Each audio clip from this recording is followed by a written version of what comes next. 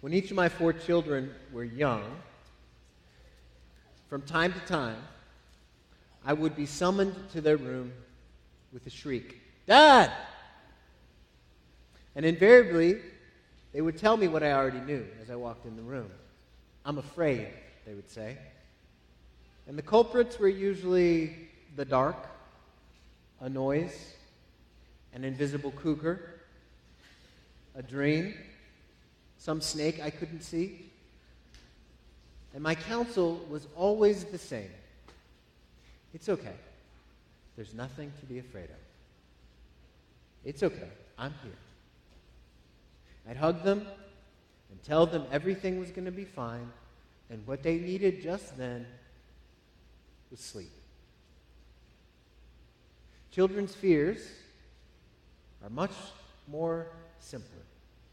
They're much simpler. As you grow, your fears grow with you, and they become complex. While we can lay aside childish fears, it is easy to be shackled to our adult fears. These fears can attach themselves to us and weigh us down and dominate our thoughts. And we can become handcuffed to fearful questions like, will I ever get married? Will I be fired? Is my son ever going to return to the Lord? Will I always be lonely? What if I'm always this sick? What if I lose my husband? What if my marriage doesn't get any better? What's next? Will I always be tired? And it feels like there's no one you can call to and just say, "Hey, I'm afraid." That's the way things feel. But what we need to remember, friends, is that our feelings often lie. Today, Isaiah is going to remind us, he's actually going to do much more than that. He's going to forcefully interrupt this fearful stream of questions, and he's going to show us that we do not need to be shackled to fear anymore. And he's going to tell us why. He's not going to tell us there's nothing to be afraid of. There is. There always is. And there's always more where that came from. Instead, he's going to show us that while there are many good reasons to be afraid, there's one reason not to. It's this: God is yours, and more importantly, you are His. God is yours, and more importantly, you are His. And He protects and preserves and guards and defends you. So you do not have to be afraid. I'm going to show you where I got that from. And if you have a Bible, look with me to Isaiah chapter 43. I'm going to begin reading in verse 1 and go all the way down to verse 7. So follow along with me as I read. But now, thus says the Lord, who created you, O Jacob, He who formed you, O Israel, fear not, for I have redeemed you. I have called you by name. You are mine. When you pass through the waters, I will be with you. And through the rivers, they shall not overwhelm you. When you walk through fire, you shall not be burned, and the flame shall not consume you. For I am the Lord your God, the Holy One of Israel, your Savior. I give Egypt as your ransom, Cush and Seba in exchange for you, because you are precious in my eyes and honored, and I love you. I give men in return for you, peoples in exchange for your life. Fear not, for I am with you. I will bring your offspring from the east, and from the west I will gather you. I will say to the north, give up, and to the south, do not withhold. Bring my sons from afar and my daughters from the end of the earth. Everyone who is called by my name, whom I created for my glory, whom I formed and made. Let's pray. Lord, I pray that you would inform us today.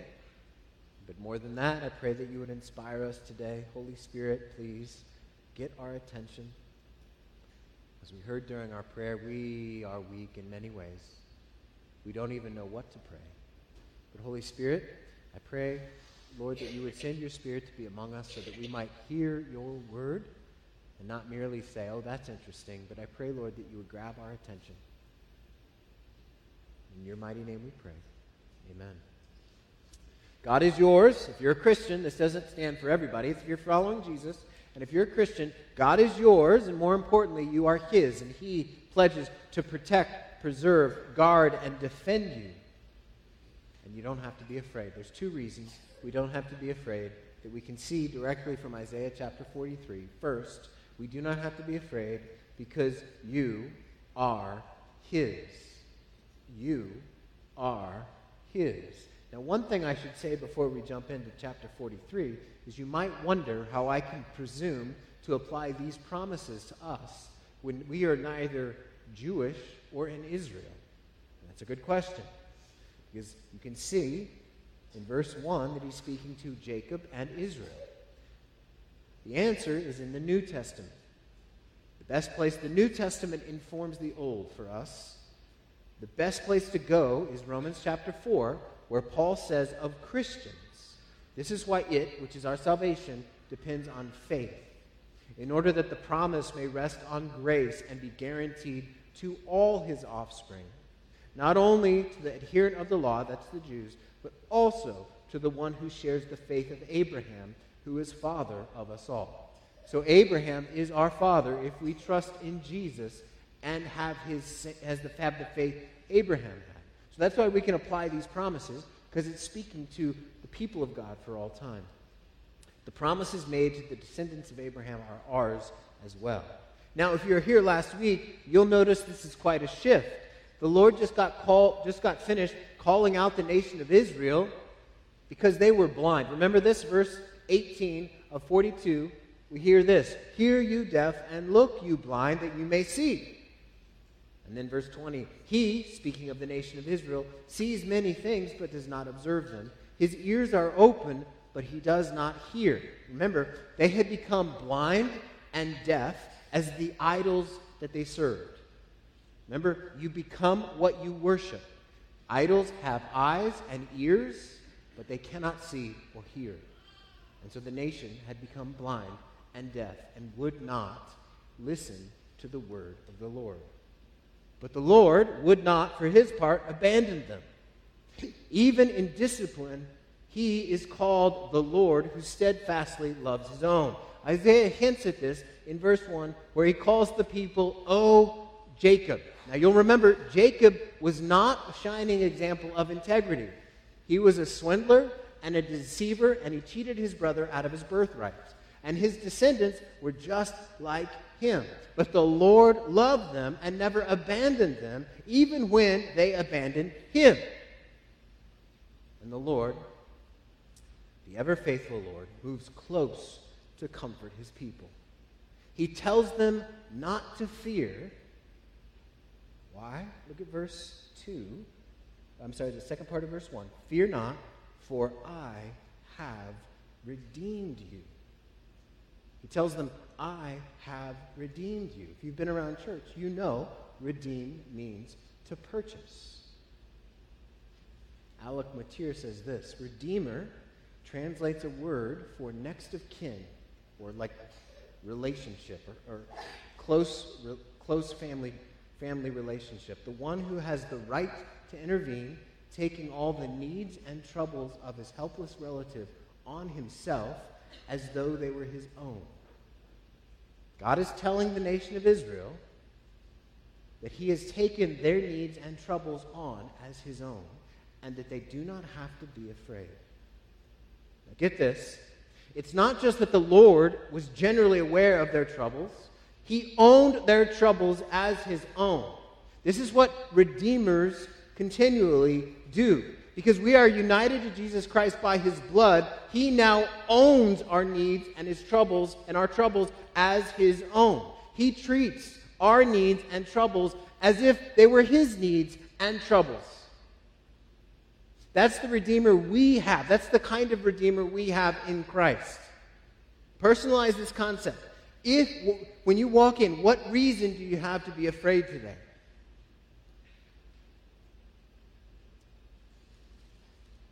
Not only does your Redeemer, Jesus Christ, know those things that chill you to the bone, that keep you up at night, that make your heart flutter, but in some respect, he takes those troubles and needs upon himself. He owns our troubles and our needs as his own. Why should we fear if this is the nature of our Redeemer? It gets more explicit in verse 2. Look there with me. If you pass through the waters, I will be with you. And through the rivers, they shall not overwhelm you. If you walk through fire, you shall not be burned, and the flame shall not consume you. Is that right? Nope. Some of you are like, what? Look again, it's not if, but when. When you pass through the waters, I will be with you. And through the rivers, they shall not overwhelm you. When, not if, you walk through fire, you shall not be burned, and the flame shall not consume you. We all have waters, rivers, fire to pass through. Every one of us here who follows Jesus, our path to the celestial city is through waters, rivers, and fire. The image of water and river comes directly from the Exodus account, the rescue that took them through the Red Sea and the Jordan River. They passed through both on dry land before they got to the Promised Land. Add fire to the mix, and what we have here is a picture painted that the faithful saint will go through a wide variety of trouble in this life. We're not commanded to fear not because these situations are not that bad or because they're not that big a deal. We will go through life situations that feel like we're stuck in the middle of a heaving ocean with no life jacket. We're going to feel like we're going to drown. We will go through other situations where we feel like we're being whisked down a raging river with no sense of direction or control and have no idea where we're going to end up. We will go through other situations that feel like we're in the middle of a white-hot furnace that threatens to reduce us to ashes, and we're not sure if we're going to make it out alive. But He, our Redeemer, makes our troubles and our needs His own. Therefore, He pledges to protect, guard, and preserve us through any and all trials. Let's be real and gritty here for just a moment. Christians are called to endure many ghastly hardships. Many. Many hardships that are way beyond our strength. In fact, any hardship worth talking about is beyond our strength to cope with. Why? Why is it that that's what we have to go through? Now, most of the time we don't get the why answer, really, in Scripture. We don't have the Lord coming down and saying, let me tell you why you had to go through this. But part of the reason we go through trials is so that we can learn dependence on Him. This is the same idea when we overhear what Paul reports of his recent hardships to the church in Corinth. He says, for we do not want you to be unaware, brothers, that should be brothers and sisters, of the affliction we experienced in Asia. For we were so utterly burdened beyond our strength that we despaired of life itself. I've been there, have you? Say what you want about the Bible, but it's not pretend. It doesn't put frosting over, or paper over hard things. Indeed, he says, we felt that we had received the sentence of death. You ever feel like death is just hanging over your shoulders? That's what this is. But that was to make us rely not on ourselves, but on God who raises the dead.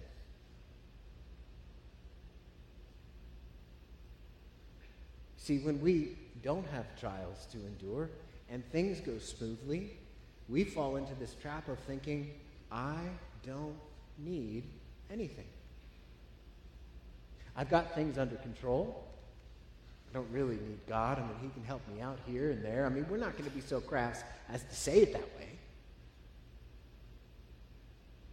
But the reality is we never really have anything under control, and we have no idea what's just standing right around the corner.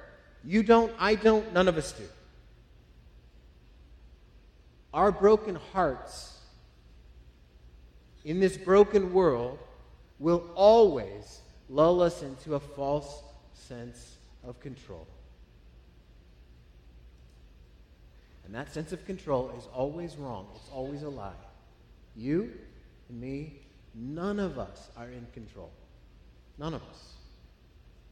If you think you're in control, or that you push and pull the levers of your life, controlling all the things that really matter, you're deluded. Hardships press upon us, and the Lord allows these in part so that we can learn not to trust ourselves, because what resources do we have by ourselves apart from Him? We have none. We learn as we experience these hardships to trust in Him.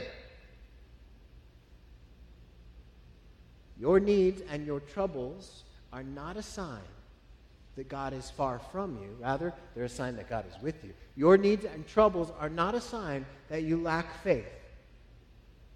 Sure, from time to time we do dumb things and we have to pay the price. But when troubles come upon us, not of our own making, that is not a sign of divine displeasure. They are a reminder of two facts. One, we live in a fallen world. And secondly, we can't do it on our own. Sometimes you're going to go through hardships that make you feel like you're going to die.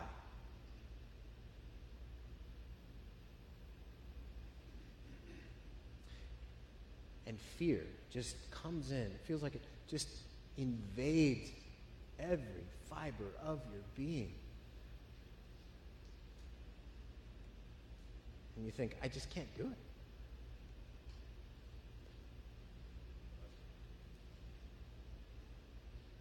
See, what we need to realize, Christians, is this.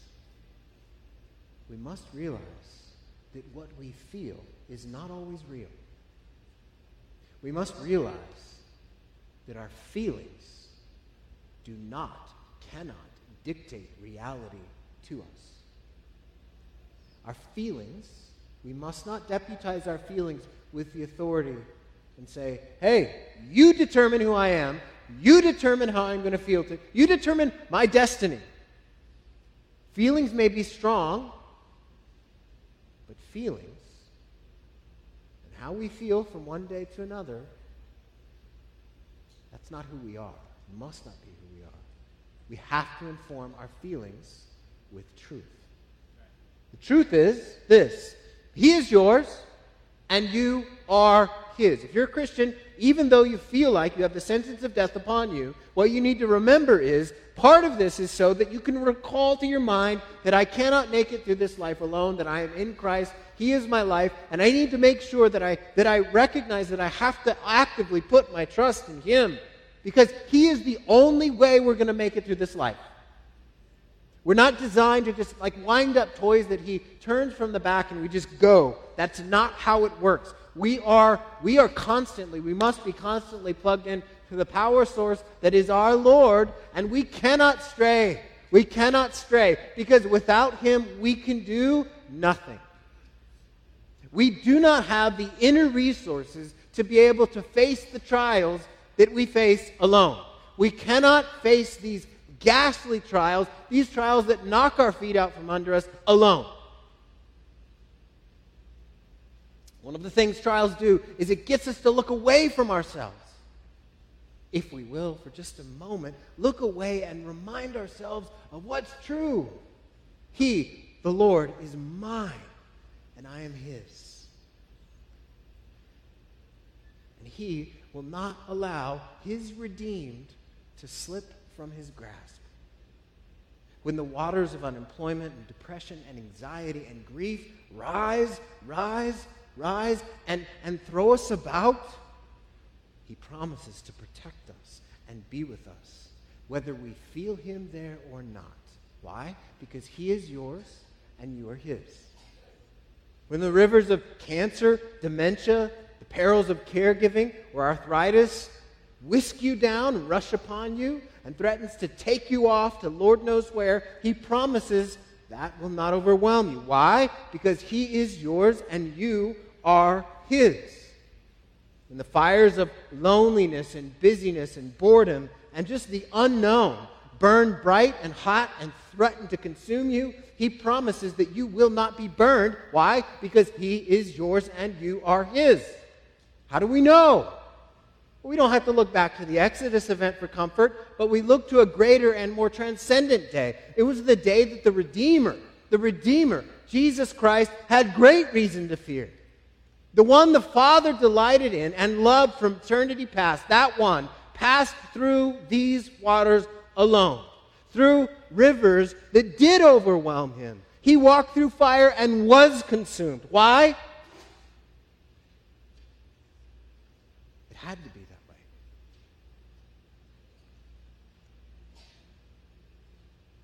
He determined, the Father, that he would exchange his Son, give his Son as ransom for us. The Son of Man, God the Son, went through these trials, this hardship, alone, so that you and I do not have to. See, we are his and he is ours. And death cannot even interrupt that bond. We do not need to be afraid. The rescue we're talking about at Calvary is our ultimate rescue. He will surely deliver us from a great many hardships in life. But there will come a day that will be our last day on earth. And when we go from this earth to the next world, we will be reminded more forcefully than ever that Christ and Christ alone is our life. Until then, we do not have to be afraid. God is yours, and more importantly, you are his. He protects, he preserves, he guards, he defends you, so that you do not have to be afraid anymore. You are his, and he is yours. He's redeemed you. Secondly, we find out that he is with us in verses 5 to 7. In verses 5 to 7, we see the Lord calling out to all the points of the compass to bring his people in. The language is striking. He calls for his people and travels to the end of the earth, showing that there is no barrier that can stand between him and his chosen ones. They all come. Who? Everyone. Look at verse 7. Everyone. Not one is left out. Just as he calls out the starry host by name, he calls his people to him. Verse 7. Everyone. Who? Everyone who is called by my name. Notice it's not who calls on my name, but everyone who is called by my name. What does that mean? It means, friend, if you're a Christian, he has put his stamp of ownership on you. He owns you. When I was a little kid and got my Scooby-Doo or Star Wars lunchbox at the beginning of the year, was Star Wars more than Scooby-Doo, if you're wondering? My mom would open the inside of that box and write my name on it. so that everybody knew that sweet Luke Skywalker lunchbox, that's not mine. That's Rich R's. It was labeled because it was mine. Those that are called by his name, that's you. If you're called by his name, that means that he has labeled you as his with his name. You are his. You are property of him. See, in that day, a name was much more than a label. It means he stamped his identity upon us. Our past, our present, and our futures are now permanently associated with and identified with God. So, if we are identified with the Lord because of our Redeemer Jesus, and our life is now hidden in Christ, how secure are we as Christians this morning?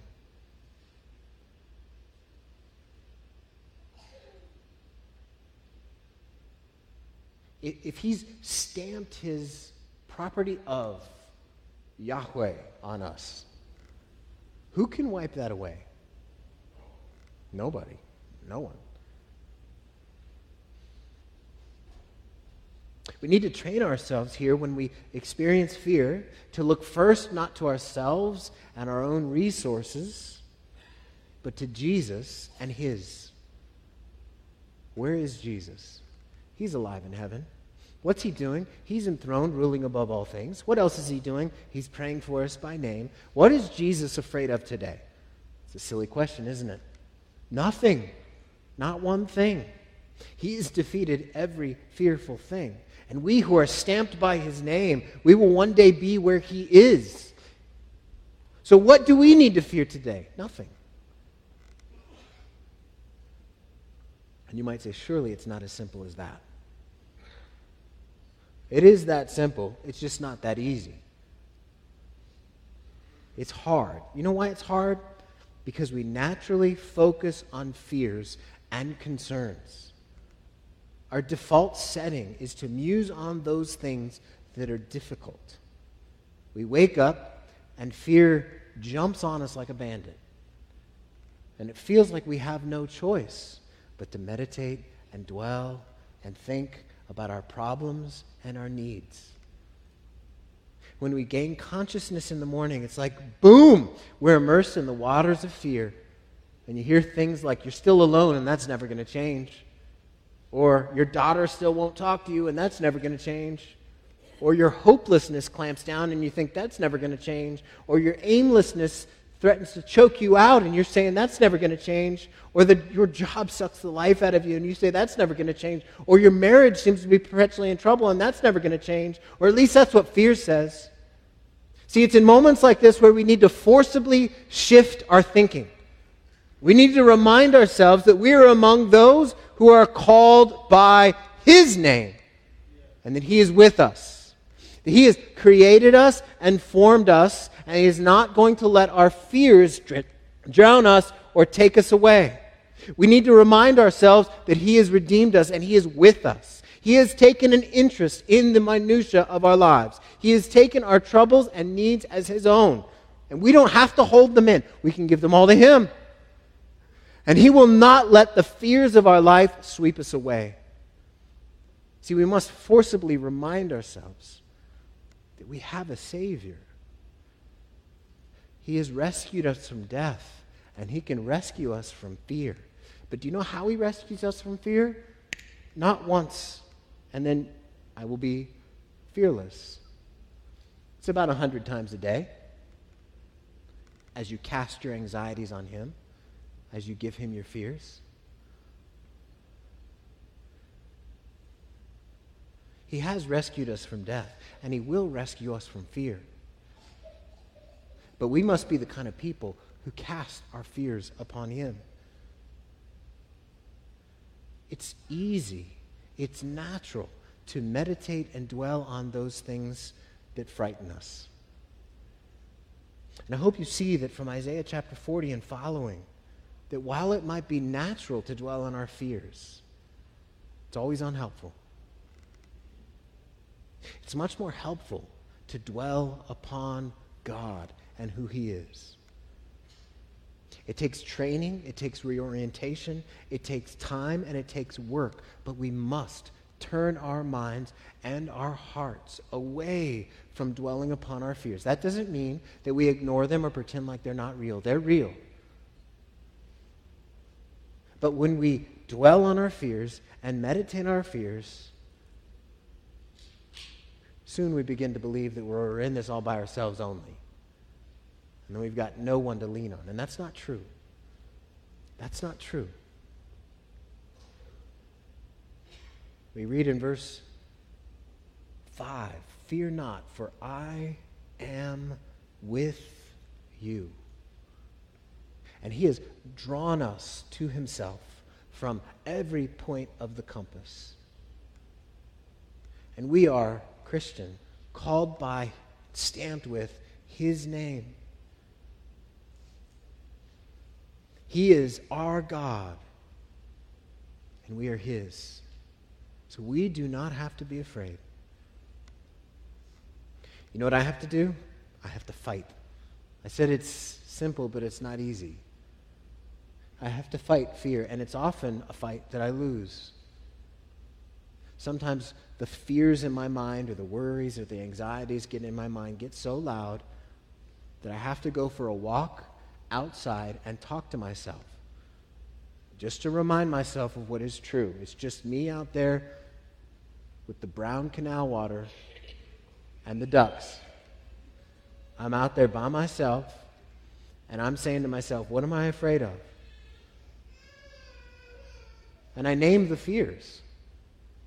And I'll recall to my mind all the things that are weighing me down, and remind myself that I've got nothing. I've got no ability to fight this on my own. And I'll recall to my mind the blessings I have received from the Lord. You know how I can tell we live in a fallen world? I know how I can. I remember fears, regrets, disappointments so well. And blessings, did those happen? They're gone like that. Goldfish, I hear, have the memory of like 2 seconds. That's like how long my blessings hold on in my head. It's like I'm a goldfish when it comes to the blessings that I've received from God. Oh yeah, somebody will say, remember when the Lord met you like this, this, and this? And I'll be like, oh yeah, was that me? Oh, it was. Because I forget. But do I remember disappointments from 9 years ago? What I was wearing? What the weather was like?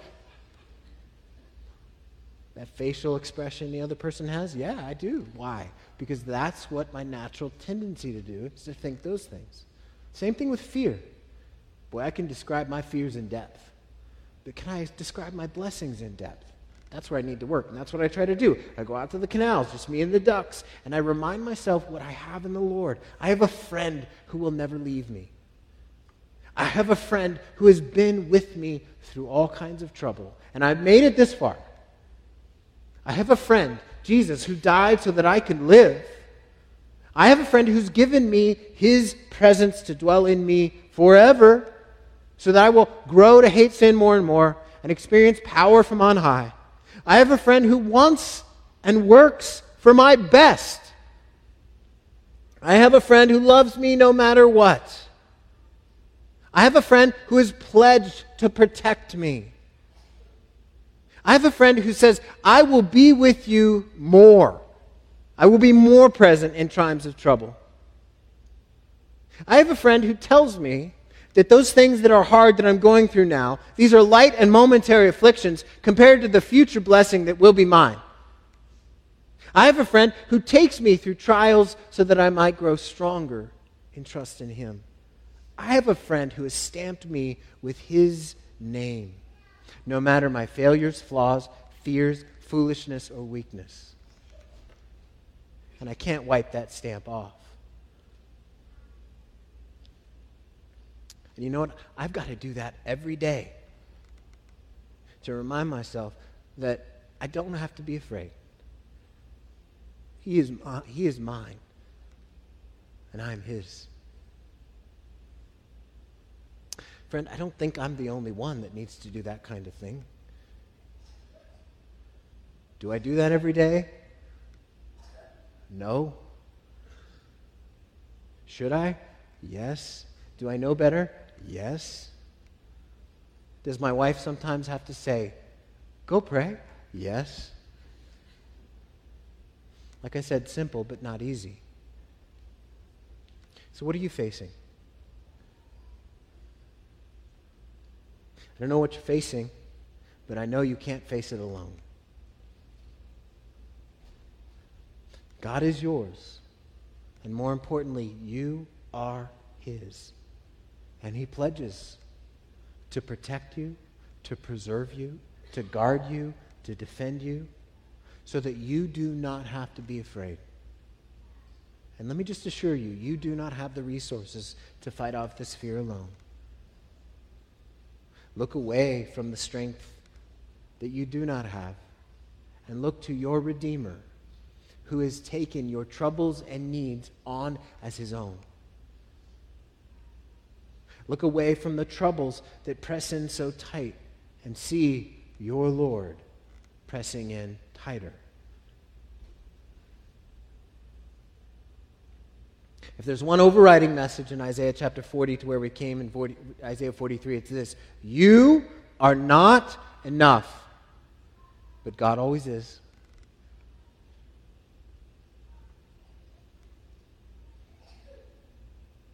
God is yours. You are His. You don't have to be afraid anymore.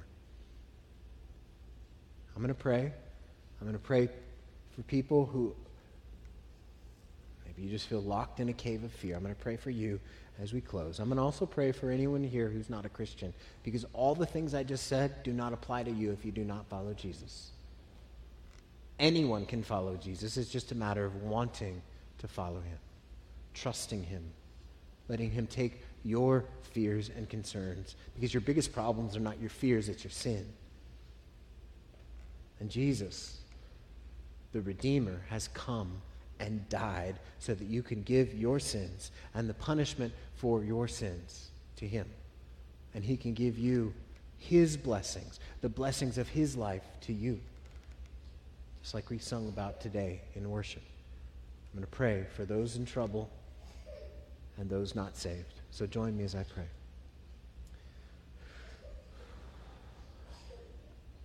Lord, we confess our weakness. Lord, we confess that there are so many different times that we are apt to feel our fear more than your presence. We're apt to feel and mull over and dwell and meditate on our fear more than on your promises. We're apt to dwell on those things that bother us or that weigh us down. Instead of your promise that we hear this morning emanating from Isaiah chapter 43, we don't need to be afraid.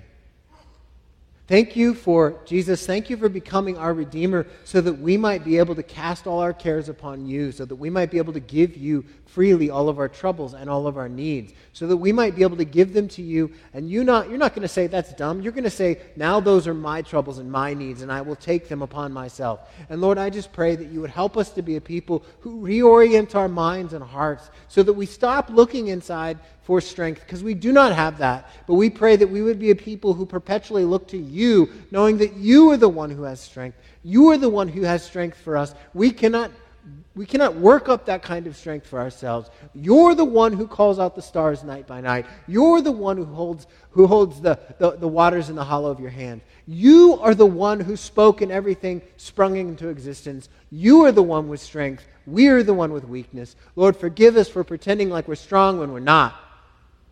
And so, Lord, may we, as we experience this fear, turn to you, look to you, trust in you, name our fear. But also, Lord, may we be a people who name our blessings. May we have memories better than we do now for the blessings that we have in you. May our memories for blessings grow to be better than our memories for fear. May we be a people who recall to mind the work of God done on our behalf. And so, Lord, I pray for everybody in this room who's dealing with something fearful and they see no way out.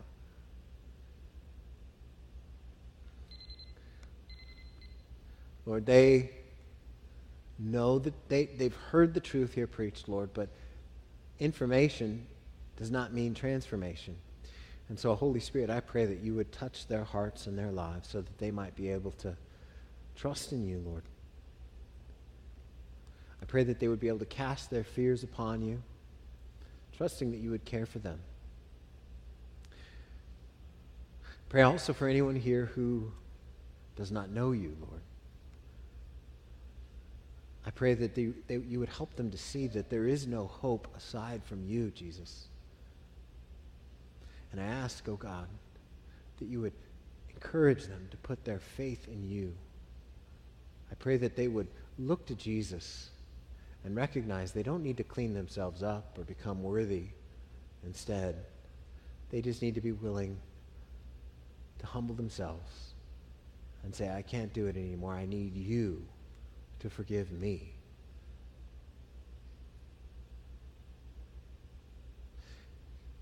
Jesus, I pray that you would help us to be a people who look for comfort in you instead of the internet, television, sports, leisure, different pastimes. May we enjoy those things, Lord, but may we look for comfort and solace for our souls in you. And Lord, may we not be afraid. I pray that as we feel the first pangs of fear, that we would be the kind of people that turn to you and ask for help. Knowing that you are ours. We are yours. And in Jesus' name we pray. Amen.